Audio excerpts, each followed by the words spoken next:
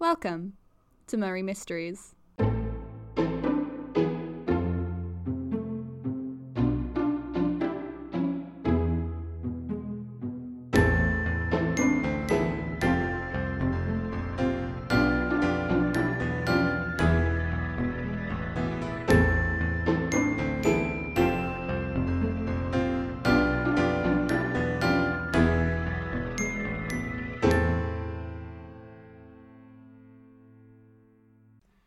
Hello everyone and welcome back. Today I am here with the amazing Dr. Jane Seward for yet another clinical hour. That's not why I'm here. Oh, nonsense. I'm sure you have plenty to say to our wonderful audience. Lucy, please. Art asked me to take a look at you. And you have. You came, you saw, you can tell them I'm fine. I wouldn't call that a proper examination. I thought you weren't a medical doctor. I'm not. That's true, but Art said you wouldn't see anyone else. That's because I don't want to waste a doctor's time when I'm perfectly healthy. The NHS is dying, Jane. I refuse to contribute to its demise. All right, then at least talk to me. 2 minutes. No deflecting, only straight answers. I am... And no not. straight jokes. I'm serious, Lucy. This is important. If nothing else, do it for Art. They'll be much happier if they know you're okay. Fine. Ask away, Scrooge. How have you been sleeping lately? Honestly? Not great. I'm having some nightmares. Nothing really terrible. I can't even remember them properly. But they do leave this vague feeling of fear when I wake up. It's better when Art is staying over or when I sleep in my mum's room. Have you been doing that a lot? Just a couple of times. She's not a fan of the idea. She's still a bit ill and she thinks I'm doing it because I worry about her. And do you? Yes? No? I don't know. I'm sure she'll get better. It's not like she's fading away. She's just not as well as I'd like. Of course. Now, do you feel like your sleep troubles are affecting you during the day? No, not really. Lucy, What? you look terrible. Ouch! I thought you liked how I looked. It's not what I... You know that's not what I meant. You're always beautiful, but at the moment, well, you don't look like yourself. That's what I meant. Alright, so I guess I'm a little tired. My throat is achy and I'm paler than usual, but that's not really... It's nothing to worry about. A couple solid nights sleep and I'll be ready to roll again. I don't know, Lucy. I've heard Mina's podcast. There's been something wrong for a while now. That was sleepwalking. It's completely different. And that hasn't been happening again. Not that I know of. No. Right. So, what's the verdict, Doctor? Am I on the brink of death? I think you're suffering from symptoms of sleep deprivation, which itself is most likely caused by anxiety. I'm not anxious. That's Mina's thing. Anyone can be anxious, Lucy, and repressing it doesn't make it go away. It just pushes it down until it has no choice but to manifest through nightmares and insomnia. I'm going to prescribe you some sleeping aids. They should help you get back on your feet, but you can't rely on them for too long, okay? I want you to look after your sleep hygiene, get some fresh air and exercise during the day, go to bed at regular hours, avoid caffeine later in the day. So I have to be Mina? You have to be reasonable. Potato. Will you promise you'll at least try? I solemnly swear to channel my best friend and her premature old ladiness. Thank you.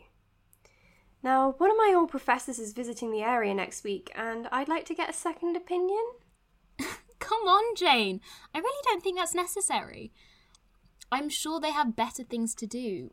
Why don't you take them on a tour of the town or something? Professor Van Helsing will be here in a professional capacity to help me with my research. I'm sure she won't mind helping me with this too. Alright, fine. But only because I'm curious about this Van Helsing lady. She gonna examine me while I examine her. Thank you. I promise it won't drag on, I just want to be sure. Yeah. Now can we record your segment? Are you sure you won't go and lie down? You look... We're not doing this again. I played along with your little interrogation, now it's your turn. I suppose that's fair.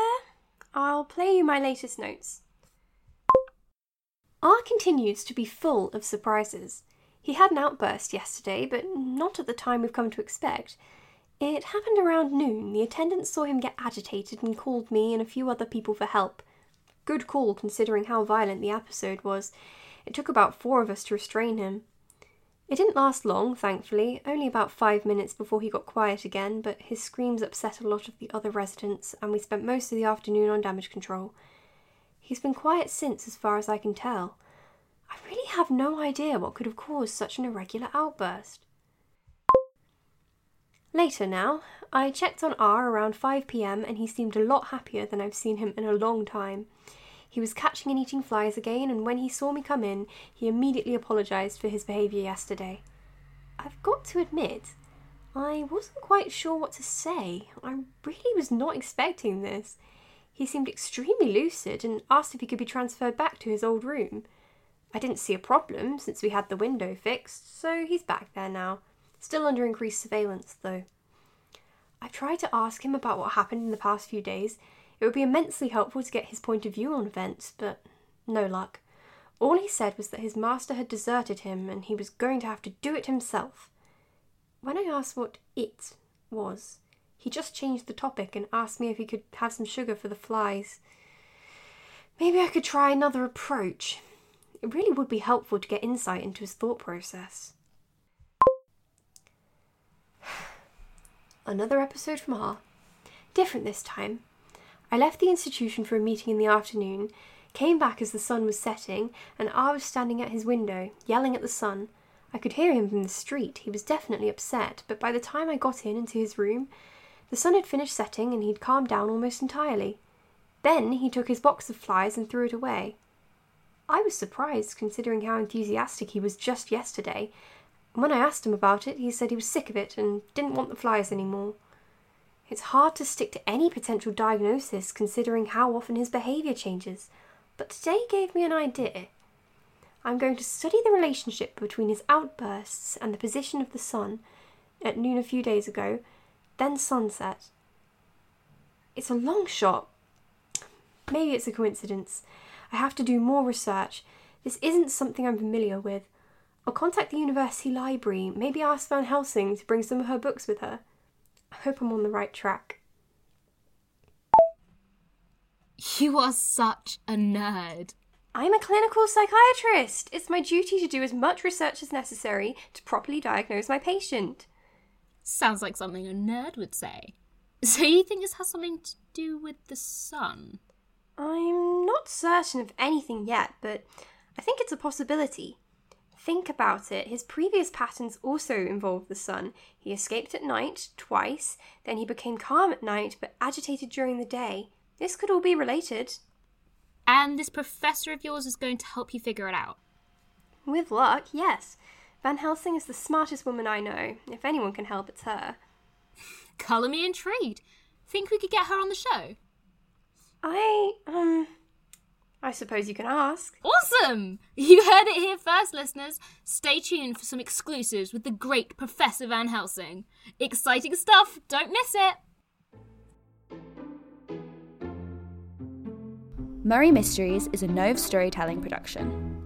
This episode was written and produced by May Tudyk and featured Bevan Tankard as Dr. Jane Seward and Megan John as Lucy Westenra. Original music by Sophie Kay. Thank you for listening.